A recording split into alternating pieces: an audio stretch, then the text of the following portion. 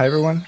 If you're listening to this, you kind of know what you're expecting. This is the podcast of DataDice. In the podcast of DataDice, we interview the team members of DataDice. And today we have junior data engineer working with us since the beginning of November 2020, Ahmed Masmoudi. How are you, Ahmed? Hey, how are you guys? Let's jump right ahead. Ahmed, is there a potential for recommendation systems to improve the monetary performance of the menus of restaurants? Yeah, you are going straight to the point, right?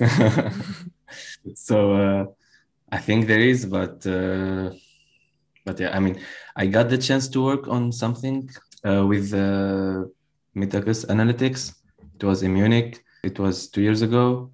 It has four founders, and two of them were Tunisians. Actually, they were like sort of from my neighborhood. So yeah, I knew them like really. So we had like this university project at the time, and we worked remotely with the startup to do some prediction on the canteens performance in Munich. So we were working on some forecasting to determine exactly or approximately, I should say, the number of plates per day and per season and for different like times of the year in different canteens in Munich. So there will be no food waste in those canteens. So for example, the chef will estimate the number of plates per day and per season and per month, but the estimate will be like will have like a bigger margin of of being wrong. We were working on this with using time series, and actually we made some good results, and it was sort of a competition between teams. So we were in the classroom, like we have like different teams, and the startup founders were like determining which team has the best result. And of course there was like a prize, sort of a prize, like at the Lunch end. in the So canteen? no, slightly better than this, like an opportunity to have an internship with them in Munich at the time. And it was a big thing. I mean, for us going to Germany or even to Europe, like it was a big opportunity to do that. But eventually they didn't do that for some reason. So they took the results and they used them. But yeah, I mean, but the second part of the project was to determine how the menus will look like for each season. What should we put for every day for each season? Like, should we like use those fruits at this season? It will cost more. Should we use this? Should we use that? This is the healthy menu. This is unhealthy menu. Germans like healthy stuff, but not all the time. So we need to alternate between those menus, and we need to find like the perfect combination. So it will be like appealing for employees around those canteens to go for it and to eat there. So yeah. Yeah, because that's interesting. When I was reading a bit about it, it was a bit unclear to me if it was more focused on the economical performance of it, as in quantities that should be produced, or the types of dishes that should be produced. And now you're saying there's actually both of them, no? Yeah, both. And we even worked on the cache points. So we tried to make a process mining sort of project. So to optimize the process and to say, okay, so you have like, for example, 6 cache points. You need to give this specific cache point those menus, and this specific Sorry, cache point what those is a cache menus. point? Cache point. So when you go to pay for your lunch Mm. at the end. So to avoid long lines and like longer waiting time for customers, we try to optimize the process and to make specific menus for each cache point, so it would not be random.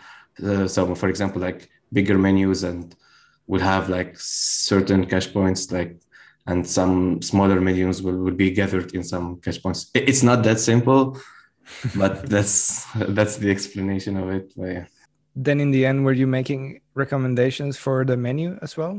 Did you recommend specific dishes to be added to the canteens in Munich?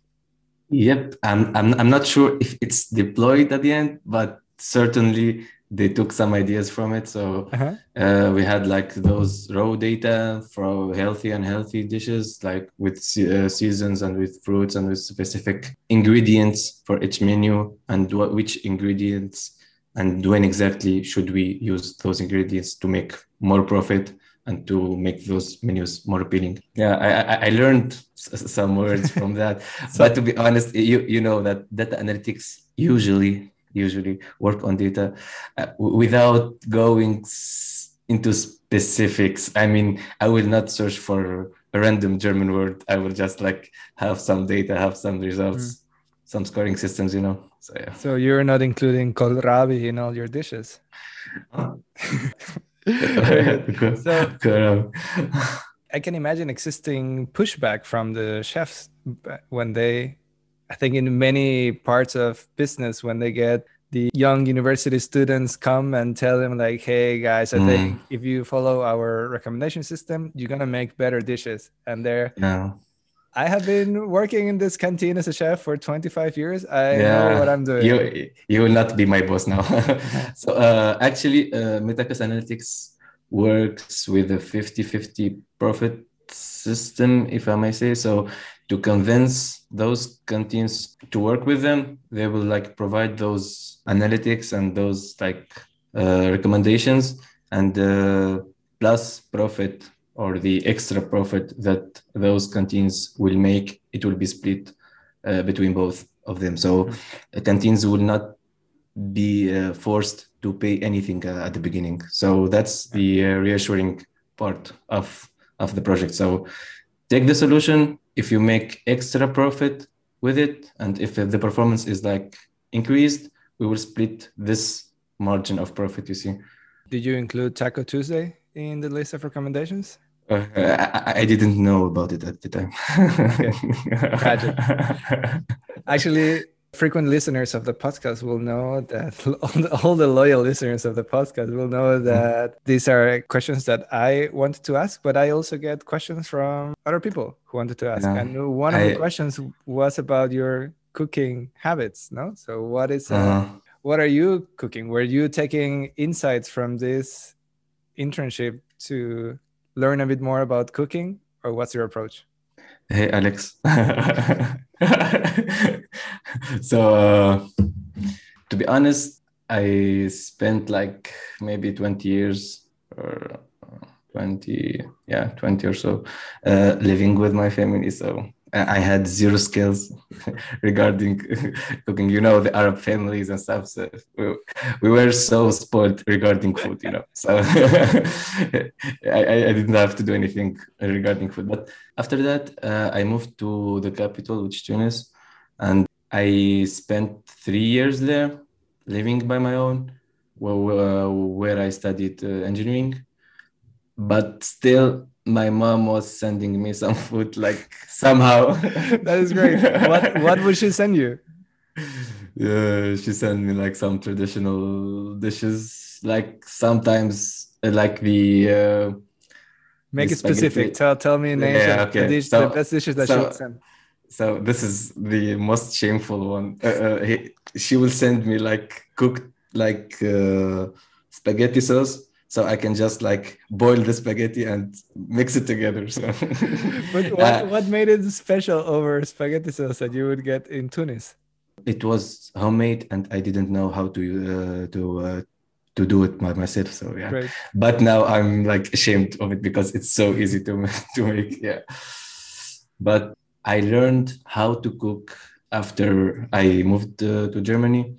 So I mean, I took some food from Tunisia when I came here, but after 2 months, like I was forced to learn how to do it, and like my mom calls me and she pushed me to like write some recites and Yeah. like how to do this, how to do that. Like I was trying some stuff were good. I will stick with that, but some stuff are like not good to eat. So I will just like get them off the list. Yeah.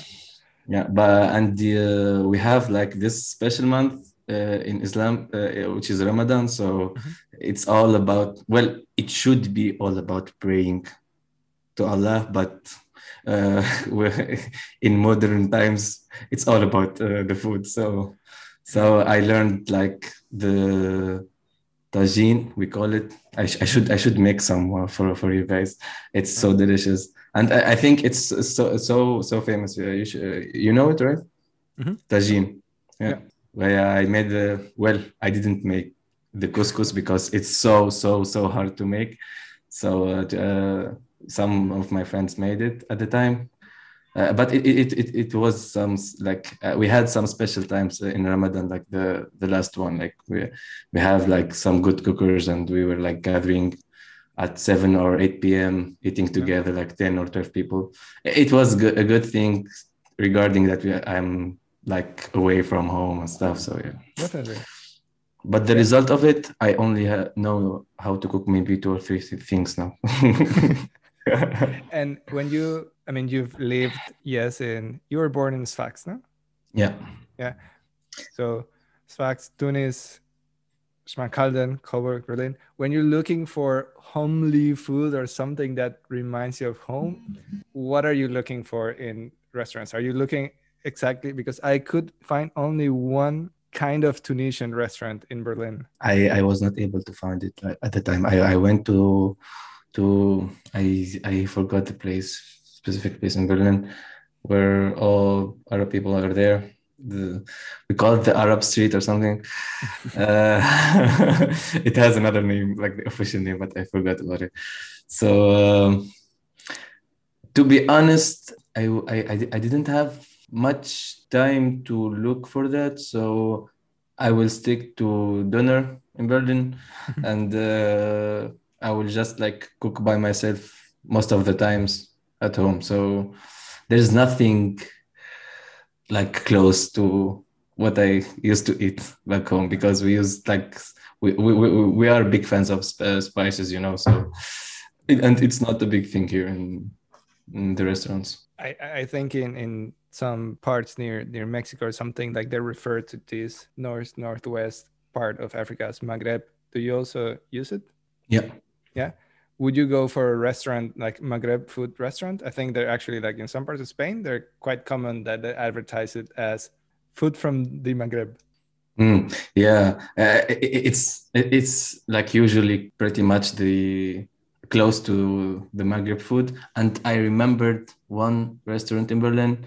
It was in Kantstraße 40. Now I remember. He was like a Palestinian guy, and he was making a Maghrebi food. You Mm-hmm. see, so I usually go there. Like I almost forgot about him. Like he Yeah. has like some perfect He has a touch. Maghrebian. Yeah.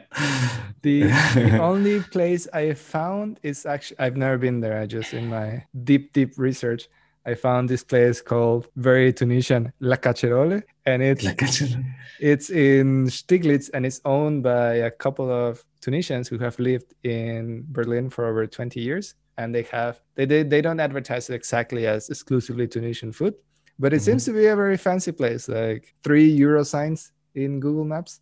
Nice, We'll see. nice. So, Yeah, we should go there when I when I pay a visit. so you mentioned already Schmalkalden. How was it like deciding to go there? It was an accident. May You may thought I you were say? going somewhere else? No. I was doing an internship in Tunis with a friend of mine who was actually like my classmate, and we were working in this like startup called Go My Code, which is like a learning platform, and we were like giving some data science and machine learning courses for the youth.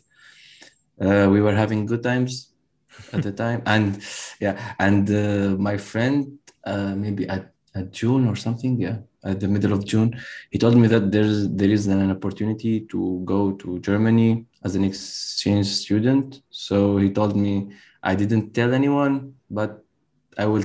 I'm going to tell you.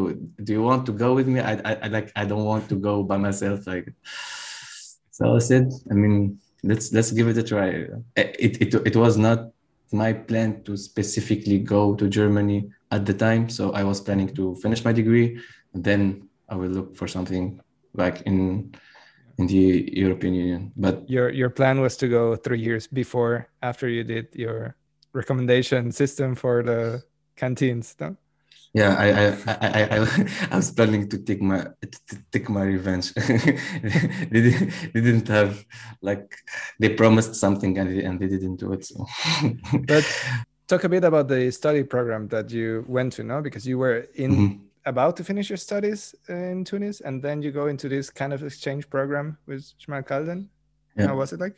To be honest, the exchange opportunity was just an opportunity to integrate in the German market. So Mhm. to have a chance to maybe have an internship or something. So I was only thinking about having an internship and finishing my thesis to get my degree. So this study program was not that good for Mhm. exchange students. So it was just like some random subjects that I already saw and that I already learned. Yeah. So it was partying most of the times, to be honest. Before Corona times, like we had like a good time before Corona. Like we had this club in the university in the campus, and like it was like partying all day. Do you know the Olympic discipline or the sport, the biathlete, biathletics? You know, Nope. because apparently it's very popular in Schmalkalden. So they have this thing. Oh yeah, yeah. I heard about it, but uh, it was I think cancelled at the next summer because of Corona, I guess. So I didn't have the chance to attend it, I guess. Yeah, so biathlon. So I you go in skis and then you shoot a rifle. I had no idea. I mean, I had heard of this sport. I think it's a great combination. Someone decided it's like this chess boxing thing. It's also biathlon of doing this. yeah. But Schmalkalden has, as many cities, this program of sons and daughters of the city, no, where they recognize people who have been relevant outside, no. And in the list of the sons and daughters of Schmalkalden, since 1967, 60% are biathlon athletes. Mhm. So for like the last 60 years, 60% of the most prominent people are biathlon. I Uh, think it's I think I would have imagined then that it would be. I mean, it's a town of 35, 40,000 people. I would imagine it very, very prominent. it's 18,000. 18? Sorry. Yeah. Apologies, Ishmael Kalden. Yeah. Yeah. It's very small. So you the fact you said makes total sense. Also, I just put it in Google Maps and I saw that it looked like it was exactly in the middle of Germany. And then I went in a, I'm very busy these days at home. So I went into a rabbit hole of how to calculate the geographic center of countries. Yeah. And there's many different approaches, as you might expect. Mm-hmm. But the most accepted one in Germany is just 50 kilometers away from Schmalkalden. So Nice. Yeah, I thought about this idea. I didn't check as you did, but yeah. when I first like was planning to come to Schmalkalden, I opened like the maps and I said, okay, it's like behind the Germany word, like the country, like Yeah, it looks uh, it looks quite catches your attention that it's exactly in in the the center. middle. Yeah. Yeah. So I think the most accepted one is just using latitude and longitude. No, so you take the degrees and you get it, and the point Mhm. is somewhere in Niederdorle or something like Mm. that, which Yeah. is 50 kilometers away from Schmalkalden. But anyway, you went I heard from about it. you were living very far away from the coast then in Schmalkalden, but before Mm-hmm. you were growing up right up in the coast, Coast, yeah. both in Sfax and in Tunix. Tunis, yeah. So, to be honest, I will not consider my home city as a Coastal coastal city? city, yeah, because it's an industrial city, and all the waste from factories was dumped in the sea. So, like maybe 20 years ago, we were able to swim there, but now it's not doable. You see, so we go to other like coastal cities to spend the summer there. So Sus maybe Monastir, Mahdia, Nebel also has like some beautiful beaches there. The capital also is not considered as a summer place if you want to swim. So yeah, it's just like a big lake and But every coastal Ahmed, like what would you say part of it. about La Goulée in Tunis? La Goulette. La Goulette. Is Oh, it a Jose. famous place? Yeah, of course. It's like a very old and very nice place to go to, and yeah, it has a small beach, Yeah.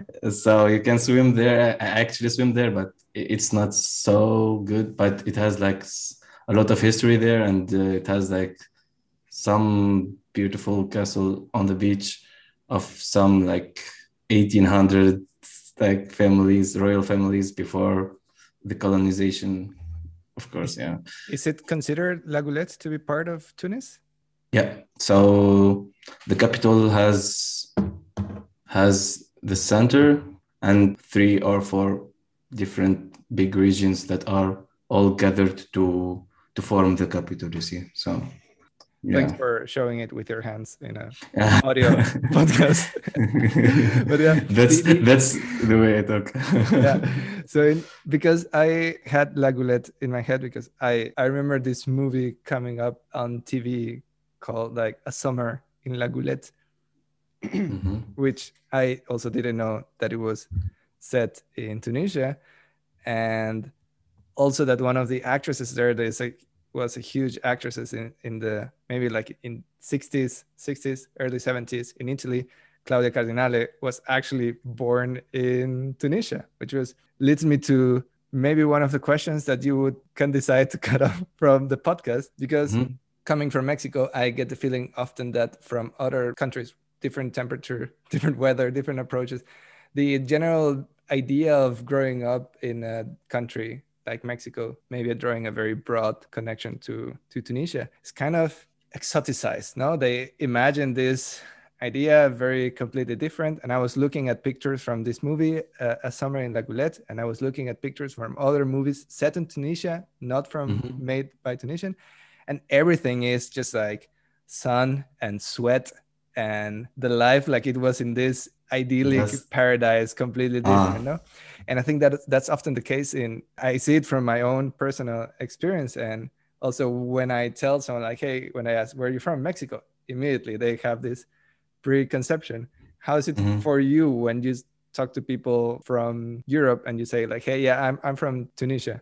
Yeah, so basically, Tunisia is getting recognized more and more with the revolution that happened 10 years ago. Mhm. So everybody is knowing about Tunisia now.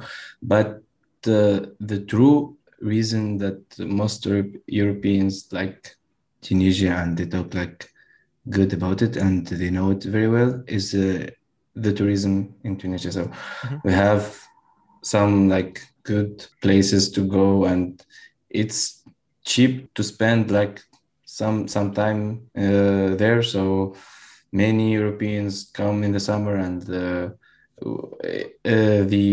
Tunisian economy is depending a lot on tourism, so it has like a big part of our like revenues coming from tourism, but the problem here, and I will expand the Mhm. subject, that depending a lot on tourism is an issue even before the pandemic, you see. So sometimes some like terrorism that will take place in some places in Tunisia will like affect the tourism, and as a result will affect the whole economy, and the country will get in a crisis for 1 or 2 years. So there were some suggestions that we should depend on other stuff like agriculture, like we used to do at the past, but yeah, governments are doing pretty well with Yeah, but that. that, I mean, that is definitely an interesting. I think that affects countries who have an easy offer for tourism. No, it's always this question of how deep should be the focus into this specific area, no? But I was Mhm. particularly curious on has been your experience living in smaller German towns, so both Coburg, One Schmalkalden, less Schmalkalden. than Mhm. 50,000 people, talking with people there, and what is the reaction? What do you feel is the preconceptions that come with that? It can go like in two ways. The first one is okay. I visited Tunisia. I went here. I went there.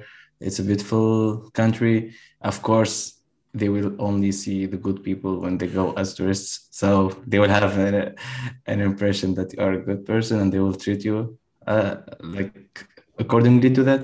But the other way is that the Maghreb people are doing a lot of trouble in Germany and elsewhere.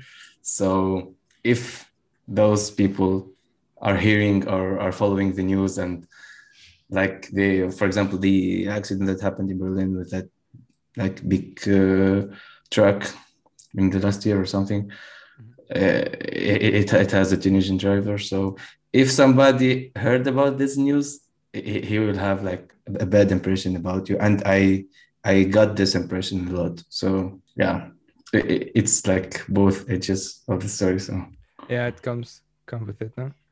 Okay, so during the podcast, we'd like to take a small break and play mhm. a small round of overrated and underrated. I'm going to list you a few concepts, names, places, and you just quickly say if you think they are overrated or underrated. Are you Cool. ready, Okay. Ahmed? Yeah. Pandemic haircuts, overrated or underrated? Very overrated. Very good. IoT solutions for cargo shipments. Underrated, I guess. Mhm. The learning platform Coursera. Underrated. The jazz classic A Night in Tunisia from GC Gillespie. Underrated, I guess. And the last one, LeBron James. So overrated. Uh, Go Warriors. so we transition out of overrated and underrated and go into sports, which is a topic that I know that you're very interested in. Mhm. So besides following basketball, of course, you're also following what? Football, Formula One. What else? I used to be a big fan of tennis. So at the peak of the Nadal versus Federer and Djokovic times. So I was enjoying watching those games. What else? So sports is a big thing in Tunisia. So we follow handball, volleyball when it comes to our national team. Do you And know? Do you know who was the? So Tunisia has won a couple of World Cup games in soccer. Do you know against mhm. whom was the first win of Tunisia? So it was in 78 Correct. in I like that you know the year, but you don't know against whom. But yeah, sure. I guess against Mexico. Exactly. 3-1 to 3-1, yeah. yeah, very good. But yeah, I like that immediately when in one of our team calls, Brenna was here wearing a jersey of Barca, and you were immediately calling attention to it. Is it also, Yeah. are you following Barcelona? Yeah, I'm a big fan since 2004. I like felt in love with the team since the Ronaldinho days. I mean, he Yeah. was he was a magician in football. And then it follows Messi, but now I'm not having good times following Barcelona, to be honest.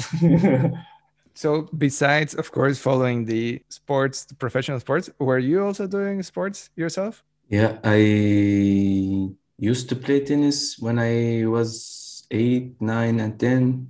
Then for some reason I quit. And You were too good. yeah, yeah, There's I no was. competition. Yeah, I mean, my parents were not pushing it, so I guess if you were young and you don't know exactly what's the right thing to do, Mhm. so like if your parents will not push you to do something at the time, you will just quit at some random point, you know. uh I used to play football all the time. It's a big thing in Tunisia, so I was playing like every week. I didn't play professionally because I guess the difference between Germany and Tunisia here, the that Germany has multiple divisions, so you'll have an opportunity to play in the fourth or third if if you are an okay player, you see.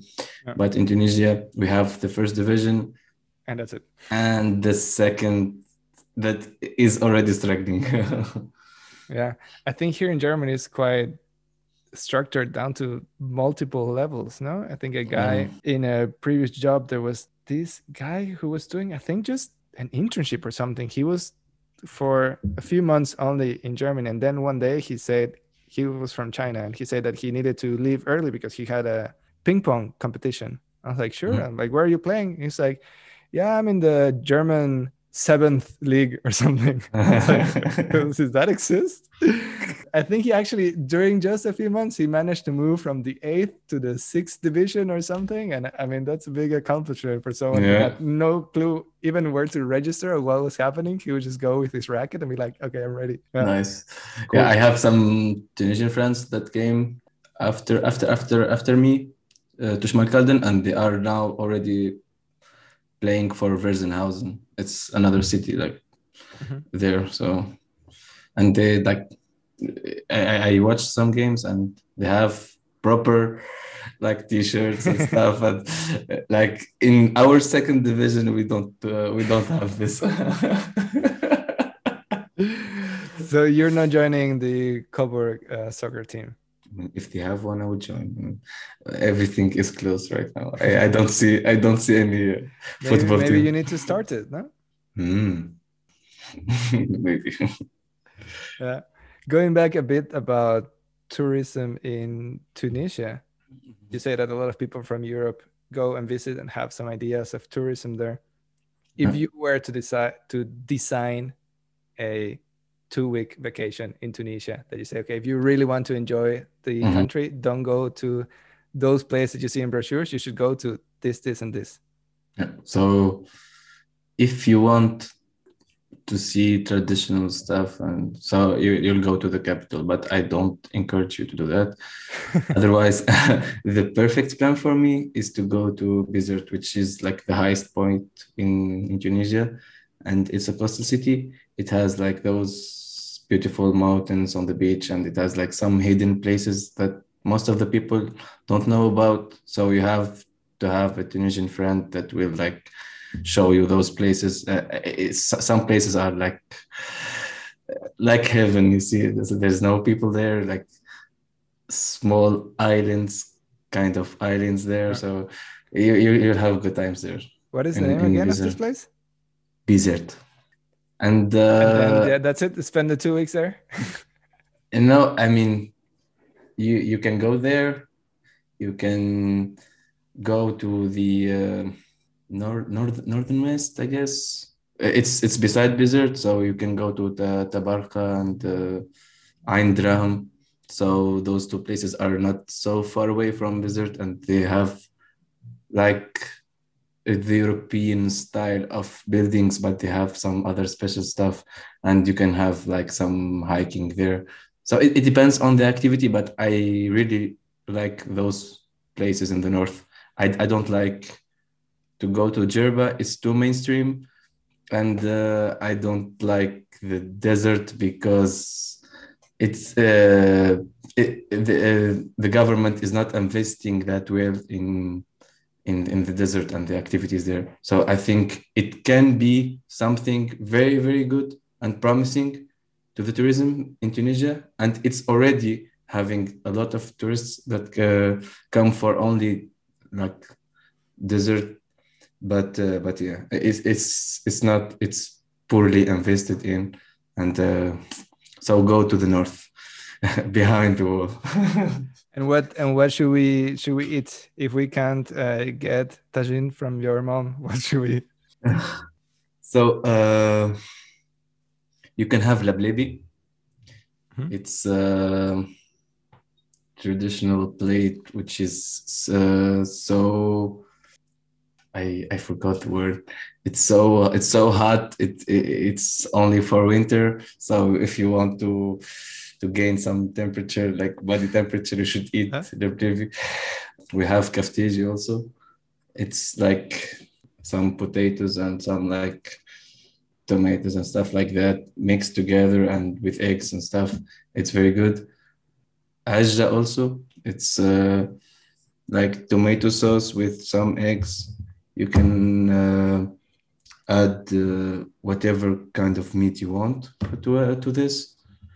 So yeah, I feel like when I studied in Tunis, that's the main three plates that I was eating all the time and enjoying every time I eat.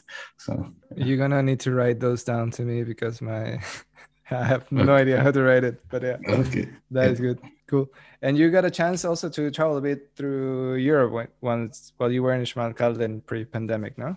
genau. So Genau. at the end of December 2019, we were a group of 10 friends, teenager friends, when we decided to have like a Europe tour. So we're going through Europe and discovering different European countries. So the plan was to go to Prague at first, spend 3 or 4 days, I guess, there, and then go to Vienna and spend 2 or 3 days there also.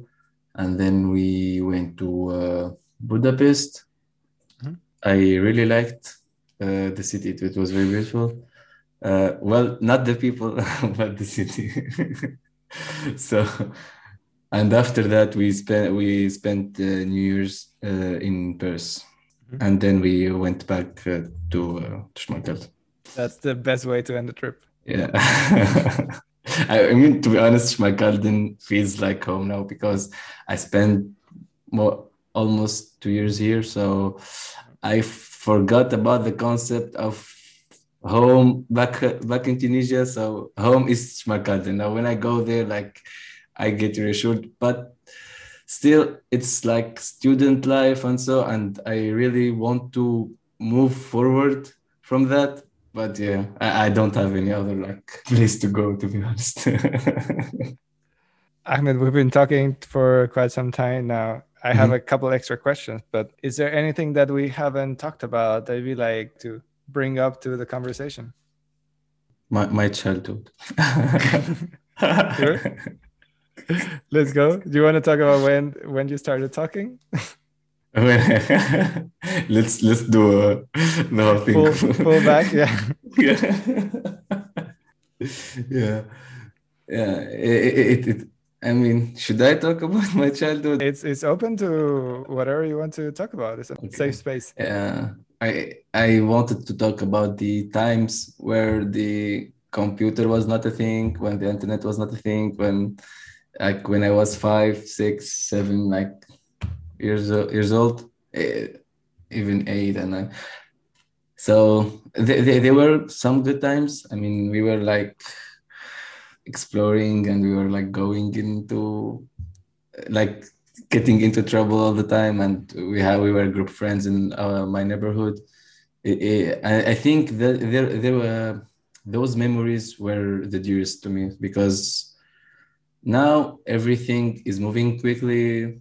Is like you'll have a stressful life, but those times will be like for exploring, for like doing bad stuff, for having crazy idea to build like a house, Mhm. tree house. I mean, and yeah, I mean, there were some good times back then. Yeah. Very good. Ahmed, why are there so many Ahmed Masmoudi online? So basically, my last name is very popular in Morocco and in Tunisia. So we were like this. How should I say it? Troop or something. So group of people back in the old times Mhm. that we were like living in a mountain in Morocco. So some of the family like migrate to Tunisia and settled in Sfax mainly. We are a very old family, Mhm. so there were like a lot of us, but Ahmed is self-explanatory in Yeah. the Arab word, you see. Yeah. Yeah, very good. That's about all my questions. I have a couple extra ones, but I leave them for the eventual round two of the interview. Maybe we'll get to talk about how you should turn the W appropriately in the Team 3 game. What's the best approach for it? But maybe we'll need to dedicate a full episode for that. That's classified information. Yeah. But in the meantime, thanks, Ahmed. I think this has been very nice. Yeah, I still can't believe that it's already 6:30. Yeah, Yeah, cool. perfect. Thank you. And yeah, until next time. Thanks, Ricardo, and thanks for our listeners.